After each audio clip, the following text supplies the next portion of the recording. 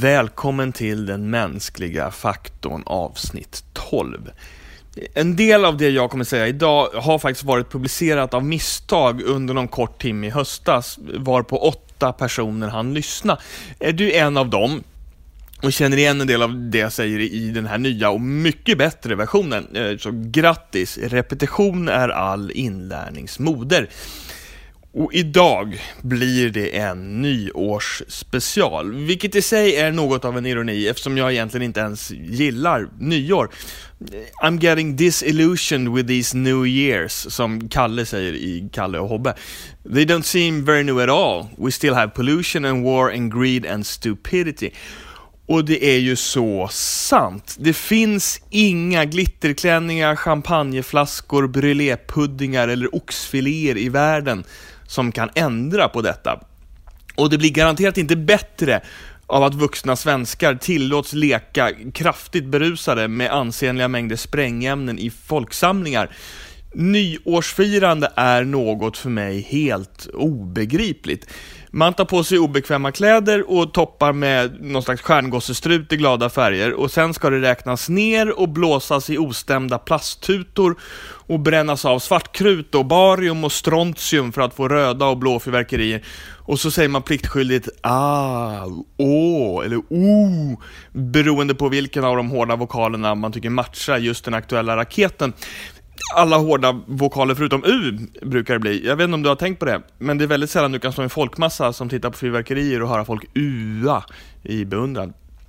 Det enda trivsamma med nyårsafton är att man får pussas vid 12-slaget. Men ärligt talat, jag får ganska ofta pussas ändå vid 12-slaget. Och dessutom göra andra saker som inte riktigt är kosher att göra i en folksamling. Så ur den aspekten har årets övriga 364 midnätter betydligt bättre grundförutsättningar för trivsel, om du frågar mig. Och sen när den där totalt överspända urladdningen har ebbat ut och klockan är 00.03, tittar man lite ansträngt på varandra och undrar om det inte var med det. Och hoppas innerligt att ingen hörde när man skrek så där pinsamt. Eller såg det där överdrivna och osvenska gestikulerandet som utbröt helt plötsligt. Och jag pratar nu alltså om nyårsafton och inte om mina eventuella aktiviteter någon annan av de 364 midnätterna. Kanske jag bör förtydliga här i händelse att det låter förvillande likt i dina öron. Det jag menar är att 5 minuter in i det nya året står man där omgiven av svartkrutsrök likt Gustav II Adolf, förutom att man håller i tomt plastglas som man fot som lossnar hela tiden, och så försöker man få ut den där stackars vindruvan som har sugit fast i botten av glaset och som för övrigt är helt meningslös eftersom den inte ger ifrån sig någon som helst smak med skalet på, utan bara ökar risken att man ska få ett akut luftvägshinder mitt upp i alltihopa. Och så börjar man så sakteliga inse att det enda som egentligen hänt de senaste minuterna var att vi i Sverige brände svartkrut för 150 miljoner kronor. Och att det enda som är annorlunda nu än det var för 7 minuter sedan är att luften är sämre, 10 000-tals hundar har skitit på golvet och ligger i en hög och skakar, och att cirka 100 svenskar har ådragit sig spräng- och brännskador som kräver sjukhusvård. Och sen börjar man få ångest över det där nyårslöftet som man ogenomtänkt gav i en härligt uppsluppen stämning efter lite för mycket champagne kanske innan huvudrätten som drog ut så på tiden. Och så bestämmer man genast att det där med att träna varje morgon börjar naturligtvis inte gälla på nyårsdagen utan först när jag börjar jobba igen. Det enda bra nyårslöfte jag någonsin har hört var när min frus kompis Karro förra året lovade att äta mer snittar. Det uppfyller alla kriterier för det man inom management kallar för ett smart mål, där smart är en förkortning för att målet ska vara specifikt, mätbart, accepterat, realistiskt och tidssatt. Genialiskt. Karro, jag lyfter på min färgglada strut och bugar i vördnad inför visdomen att avlägga ett nyårslöfte som bara är härligt att uppfylla. Men nyårsafton är ju inte bara ett deprimerande nattsvart mörker höljt i krutrök och spritångor. Djupt nere i min själ finns det vrår av obotlig hoppfullhet. Jag tror faktiskt att saker kan förändras, och jag tror att medvetna beslut ofta ligger bakom. Hur patetiskt det än kan kännas med pretentiösa nyårslöften. Jag har en viss fäbless för att inspireras av andlig litteratur, och just idag råkar den litteraturen vara Kalle och Hobbe. Kalle har, liksom jag, lite svårt för det där med nyårslöften. Och om man själv tycker att det känns fånigt att avlägga nyårslöften, men ändå ser att de kan fylla något slags syfte, vad kan väl då vara bättre än att, precis som Kalle, skriva nyårslöften åt andra? Så det är dagens projekt för mig. Men för att komma till mitt förslag på ditt livs bästa nyårslöfte ever, behöver vi börja med att prata lite om vetenskapliga artiklar. När jag har det lugnt på jobbet, vilket händer ibland, brukar jag läsa in mig lite på den senaste forskningen inom intensivvård. Och i våras snubblade jag över en riktig pärla till artikel som var så mastig att jag behövde ägna 2 jobbnätters lugna stunder åt att läsa igenom den 2 gånger i rad, för att med någon slags heder i behåll kunna påstå att jag faktiskt hade läst den. Det var en så kallad review på en behandlingsform som vi använder oss av, där vi lägger patienter med vissa sorters akut svår lungsjukdom på mage när de ligger i respirator, vilket faktiskt har visat sig ha en rad positiva effekter. En review då, det är en genomgång av all vetenskap som finns inom ett speciellt välavgränsat område, och det här var en review av de fysiologiska effekterna av att lägga de här patienterna på mage, och hur de effekterna bidrar till att patienterna mår bättre och faktiskt överlever i större utsträckning. Jag inser när jag säger det att det här kan tyckas vara en ganska bizarr nattläsning att sitta med klockan 4 på morgonen. Och det är det förstås också. Men om jag får bli seriös ett ögonblick, så är det så här att har man en gång varit med om att stå och slita oavbrutet en hel arbetsdag för att hålla liv i en annan människa, en människa som ingen egentligen riktigt tror kommer att överleva, och sen någon vecka senare fått träffa personen i fråga vaken med ett leende på läpparna, då förstår man vad som driver mig att sitta och läsa såna här saker mitt i natten. För det vi gör med våra patienter kan ibland göra en skillnad på liv och död. Därför vill jag vara så vass jag bara kan och lära mig så mycket jag någonsin kan. Det där var ett litet sidospår som vi kanske kan återkomma till någon gång, men den här reviewen vägde ihop och sammanfattade de samlade fynden från 150 vetenskapliga studier gjorda inom området. 150 studier. Det är alltså resultatet av decennier av effektiv arbetstid fördelat på säkert ett par hundra forskare världen över, som summeras i en enda artikel. Hundratals människor världen över har forskat på vad som händer när man flippar över en människa som ligger i respirator på mage. You had me at hello, säger jag. Det är ju så absurt att det är omöjligt att inte älska det. Och det sjuka och fantastiska är att det här faktiskt räddar liv. Alltså, jag älskar forskning, jag älskar ny kunskap. Jag är djupt fascinerad av hur kroppen fungerar, hur sjukdomar och skador fungerar och hur vi kan behandla dem för att hjälpa människor att gå segrande ur dem med livet i behåll. Men jag är sjukt rastlös. Jag kan inte ens sitta stilla när jag pratar i telefon, utan måste gå fram och tillbaka. Och när jag spelar in det här står jag upp och gestikulerar ganska vilt omkring mig. Och jag har ett sorgligt dåligt tålamod, vilket för övrigt gör mig till en drömkund, för jag tar mig aldrig tiden att leta efter det bästa priset på någonting, utan jag går in i första bästa butik och frågar någon som jobbar där vad de tycker att jag ska ha, och sen köper jag det. Och sånt borde ju vara olagligt. Man borde helt enkelt inte tillåta sådana som jag att hantera pengar, vilket för övrigt min fru förmodligen skulle skriva under på direkt om hon bara fick chansen. Sen är det så här också, när vi ändå pratar om de charmiga egenheter jag har som ibland stör min fru, att om jag spiller på golvet så torkar jag alltid upp det direkt med foten om jag har strumpor på mig och det är någonting blött som jag har spilt. Spiller jag typ smulor av någonting så sparkar jag in dem under soffan istället, för jag är en lat slarver.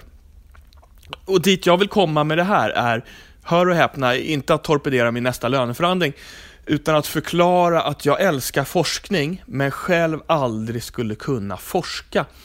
För det kräver ett tålamod och en noggrannhet som jag bara inte har i mig. Det är så sabla mycket metodologi och formalia att jag bara vill skjuta ut mig själv i omloppsbana. Jag har varit inne och bara sniffat lite på det där när jag har skrivit 2 akademiska uppsatser, och det hör allvarligt till de tråkigaste upplevelserna jag har genomlidit. Det kan ha varit tråkigare att flytta 740 tegelstenar från en hög till en annan när vi byggde vårt hus. Men det gick över betydligt fortare, och dessutom fick jag röra på mig, så det vet katten ändå. Alltså, jag tycker det är skitkul att skapa texten, själva innehållet och budskapet, att förmedla kunskaperna. Men sen så ska formalia bli rätt, och det ska passa in i rätt mallar, och så ska rätt metod användas på rätt sätt. Och sen måste den metoden beskrivas minutiöst och korrekt. Och i den processen är det som någonting djupt inom mig bara dör. Skapandet släcks, och kvar blir bara formalia och mallar och metod, och då känner jag mig som en kedjad King Kong på en teater som bara vill slita sig loss och trasha Manhattan. Och ska man på allvar forska ligger dessutom det stora arbetet före allt det här, när det ska samlas in data. Och det här har jag faktiskt provat en gång, och när jag tänker efter så är det nog det som ligger som nummer 1 på listan över tråkiga upplevelser jag har genomlidit. Ge mig ett färdigt Excel-ark med data från 1000 patienter, så går jag igång stenhårt på att sitta i ett par timmar och försöka se mönster. Men om du säger åt mig att skapa samma Excel-ark och samla in och skriva ner data från 1000 patienter, då kommer du få se mig förvandlas från en färgsprakande, sprudlande och levande varelse till ett gammalt svartvitt foto av typ kungen och Sylvia på en sån här dammig hylla. Och när du sen kommer tillbaka och säger att de där mönstren som jag tycker mig se måste bearbetas med en viss metod och komma ut med en viss statistisk signifikans för att vara användbara, vilket kanske kräver data från 1000 patienter till, då inte bara släcker du den lilla flämtande låga som finns kvar i mitt hjärta, utan då pissar du på askan också. En vetenskaplig artikel inom det medicinska området måste, precis som mina taffliga akademiska uppsatser, vara uppbyggd med en bakgrundsbeskrivning av området, en beskrivning av syftet med studien, en beskrivning av vilken metod som har använts, en rapportering av resultaten, vilka slutsatser man kan dra av det, och en avslutande diskussionsdel. Man kan inte skippa någon av de här delarna, för då blir det ingen artikel. Metoddelen är skittråkig, men om inte den finns där går det inte att kritiskt granska din studie, och då kan du ha hittat på precis vad som helst.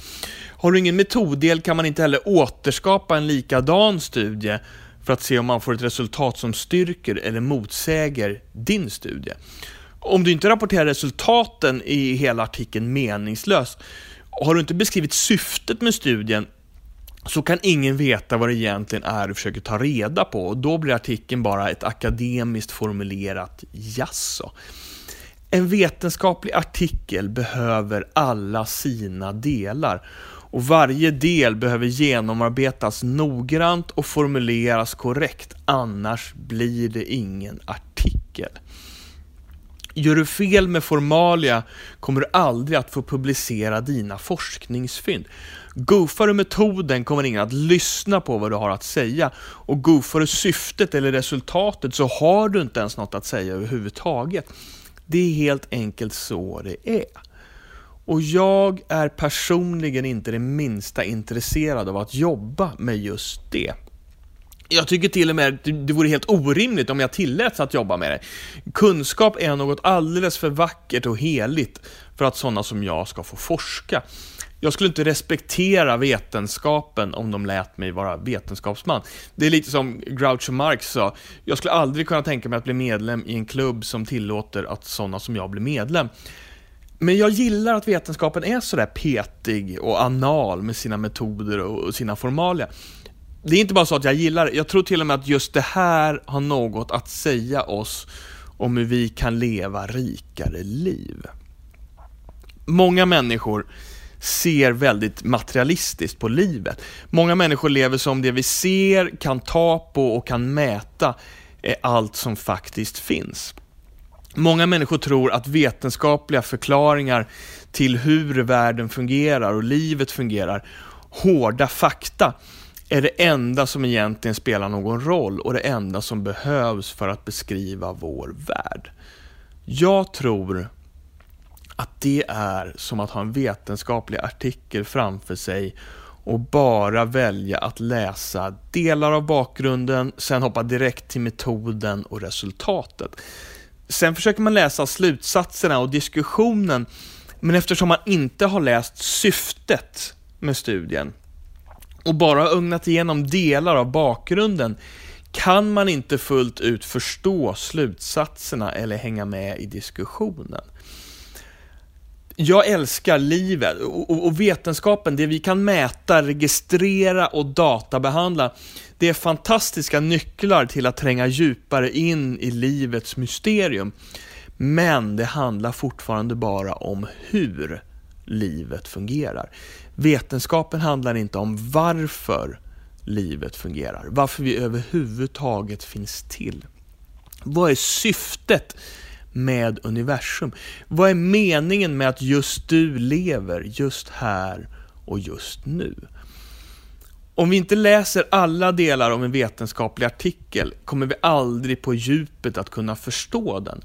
Man behöver bakgrunden, syftet, metoden, resultatet, slutsatserna och diskussionen för att på allvar förstå vad det hela handlar om.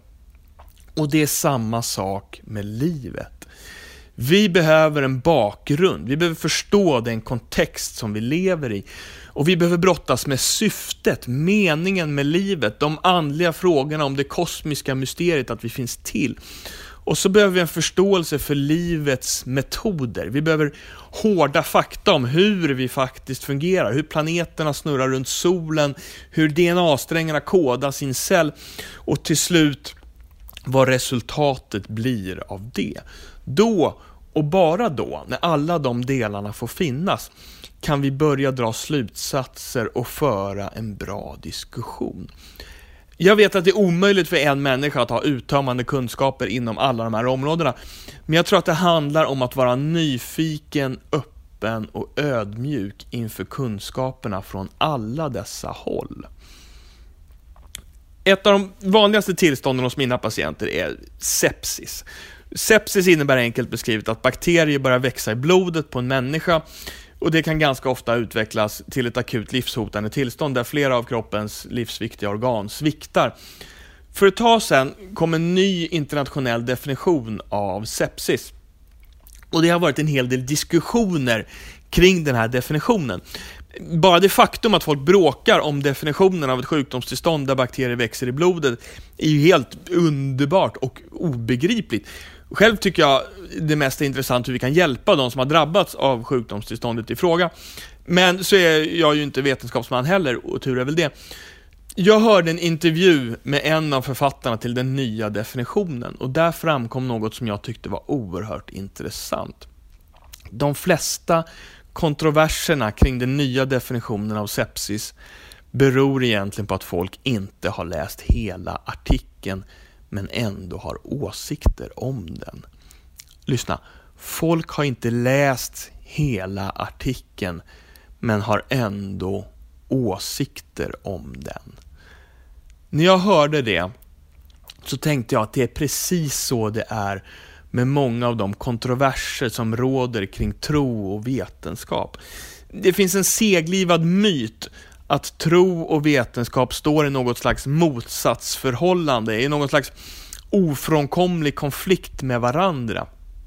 Jag tror att denna påstådda konflikt, de kontroverser som historiskt har seglat upp mellan vetenskapsmän och företrädare för olika religiösa samfund, i själva verket inte beror på någonting annat än att man inte på djupet har förstått varandra. Man har bildligen talat inte läst artikeln men har ändå åsikter om den. Att säga att tro och vetenskap inte hör ihop eller motsäger varandra är som att säga att syftet och metoden i en artikel inte hör ihop eller motsäger varandra. Det är rent nonsens.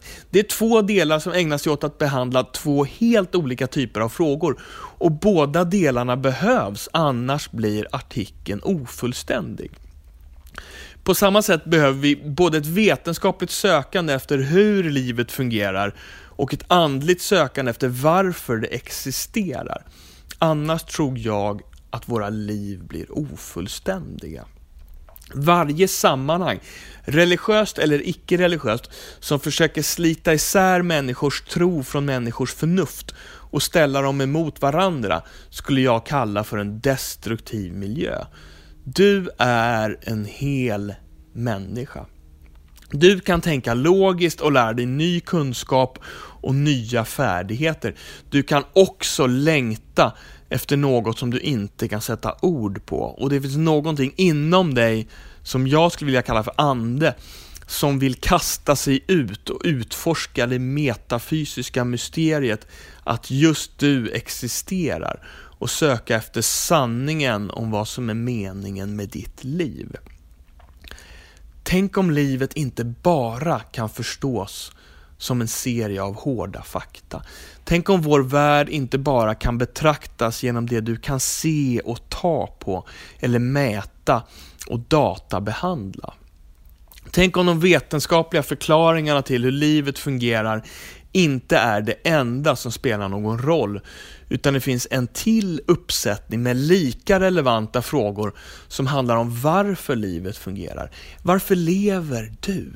Finns det någon mening med att just du finns till, just här och just nu?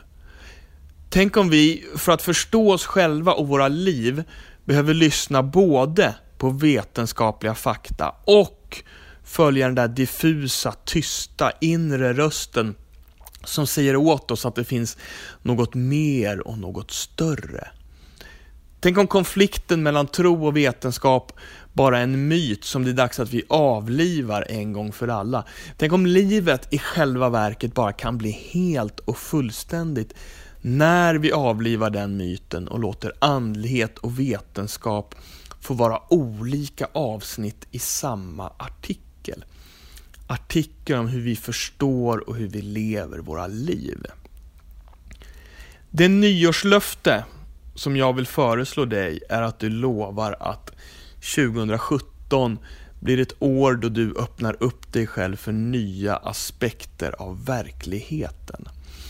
Om din tanke oftast rör sig i ett landskap av hårda fakta eller vetenskapliga teorier och det är dina primära verktyg för att förstå tillvaron, kan 2017 få bli året då du också låter din andlighet få blomstra.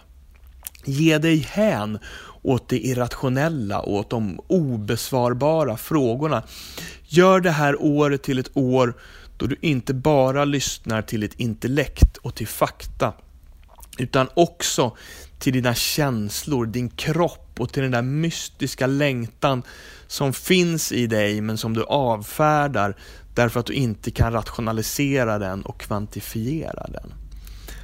Om din tanke å andra sidan oftast rör sig i ett andligt landskap där tro, religiösa skrifter och traditioner är de primära verktygen för att förstå tillvaron, kan 2017 få bli året då du sätter dig ner och läser den militante ateisten Richard Dawkins eller Nietzsche eller Karl Marx och på riktigt funderar på vad de har att säga. Eller kanske för den delen är dags för dig att sträckläsa en annan religions skrifter och försöka förstå varför de tror som de gör. Eller läsa en biografi över någon person som levt sitt liv på ett för dig helt obegripligt sätt. Gör 2017 till året då du läser hela artikeln innan du har åsikter om den. Gör 2017 till året då du låter ditt eget liv berikas av infallsvinklar som du inte har velat lyssna till förut. Gör det till ett år då du upptäcker godhet på nya ställen. Gör det till ett gott nytt år. Det är min rekommendation till dig. Du lyssnar på den mänskliga faktorn och jag heter Jakob.Pansell. Nästa avsnitt kommer jag att publicera fredag den 13 januari och tills dess önskar jag dig ett på djupet gott och nytt år.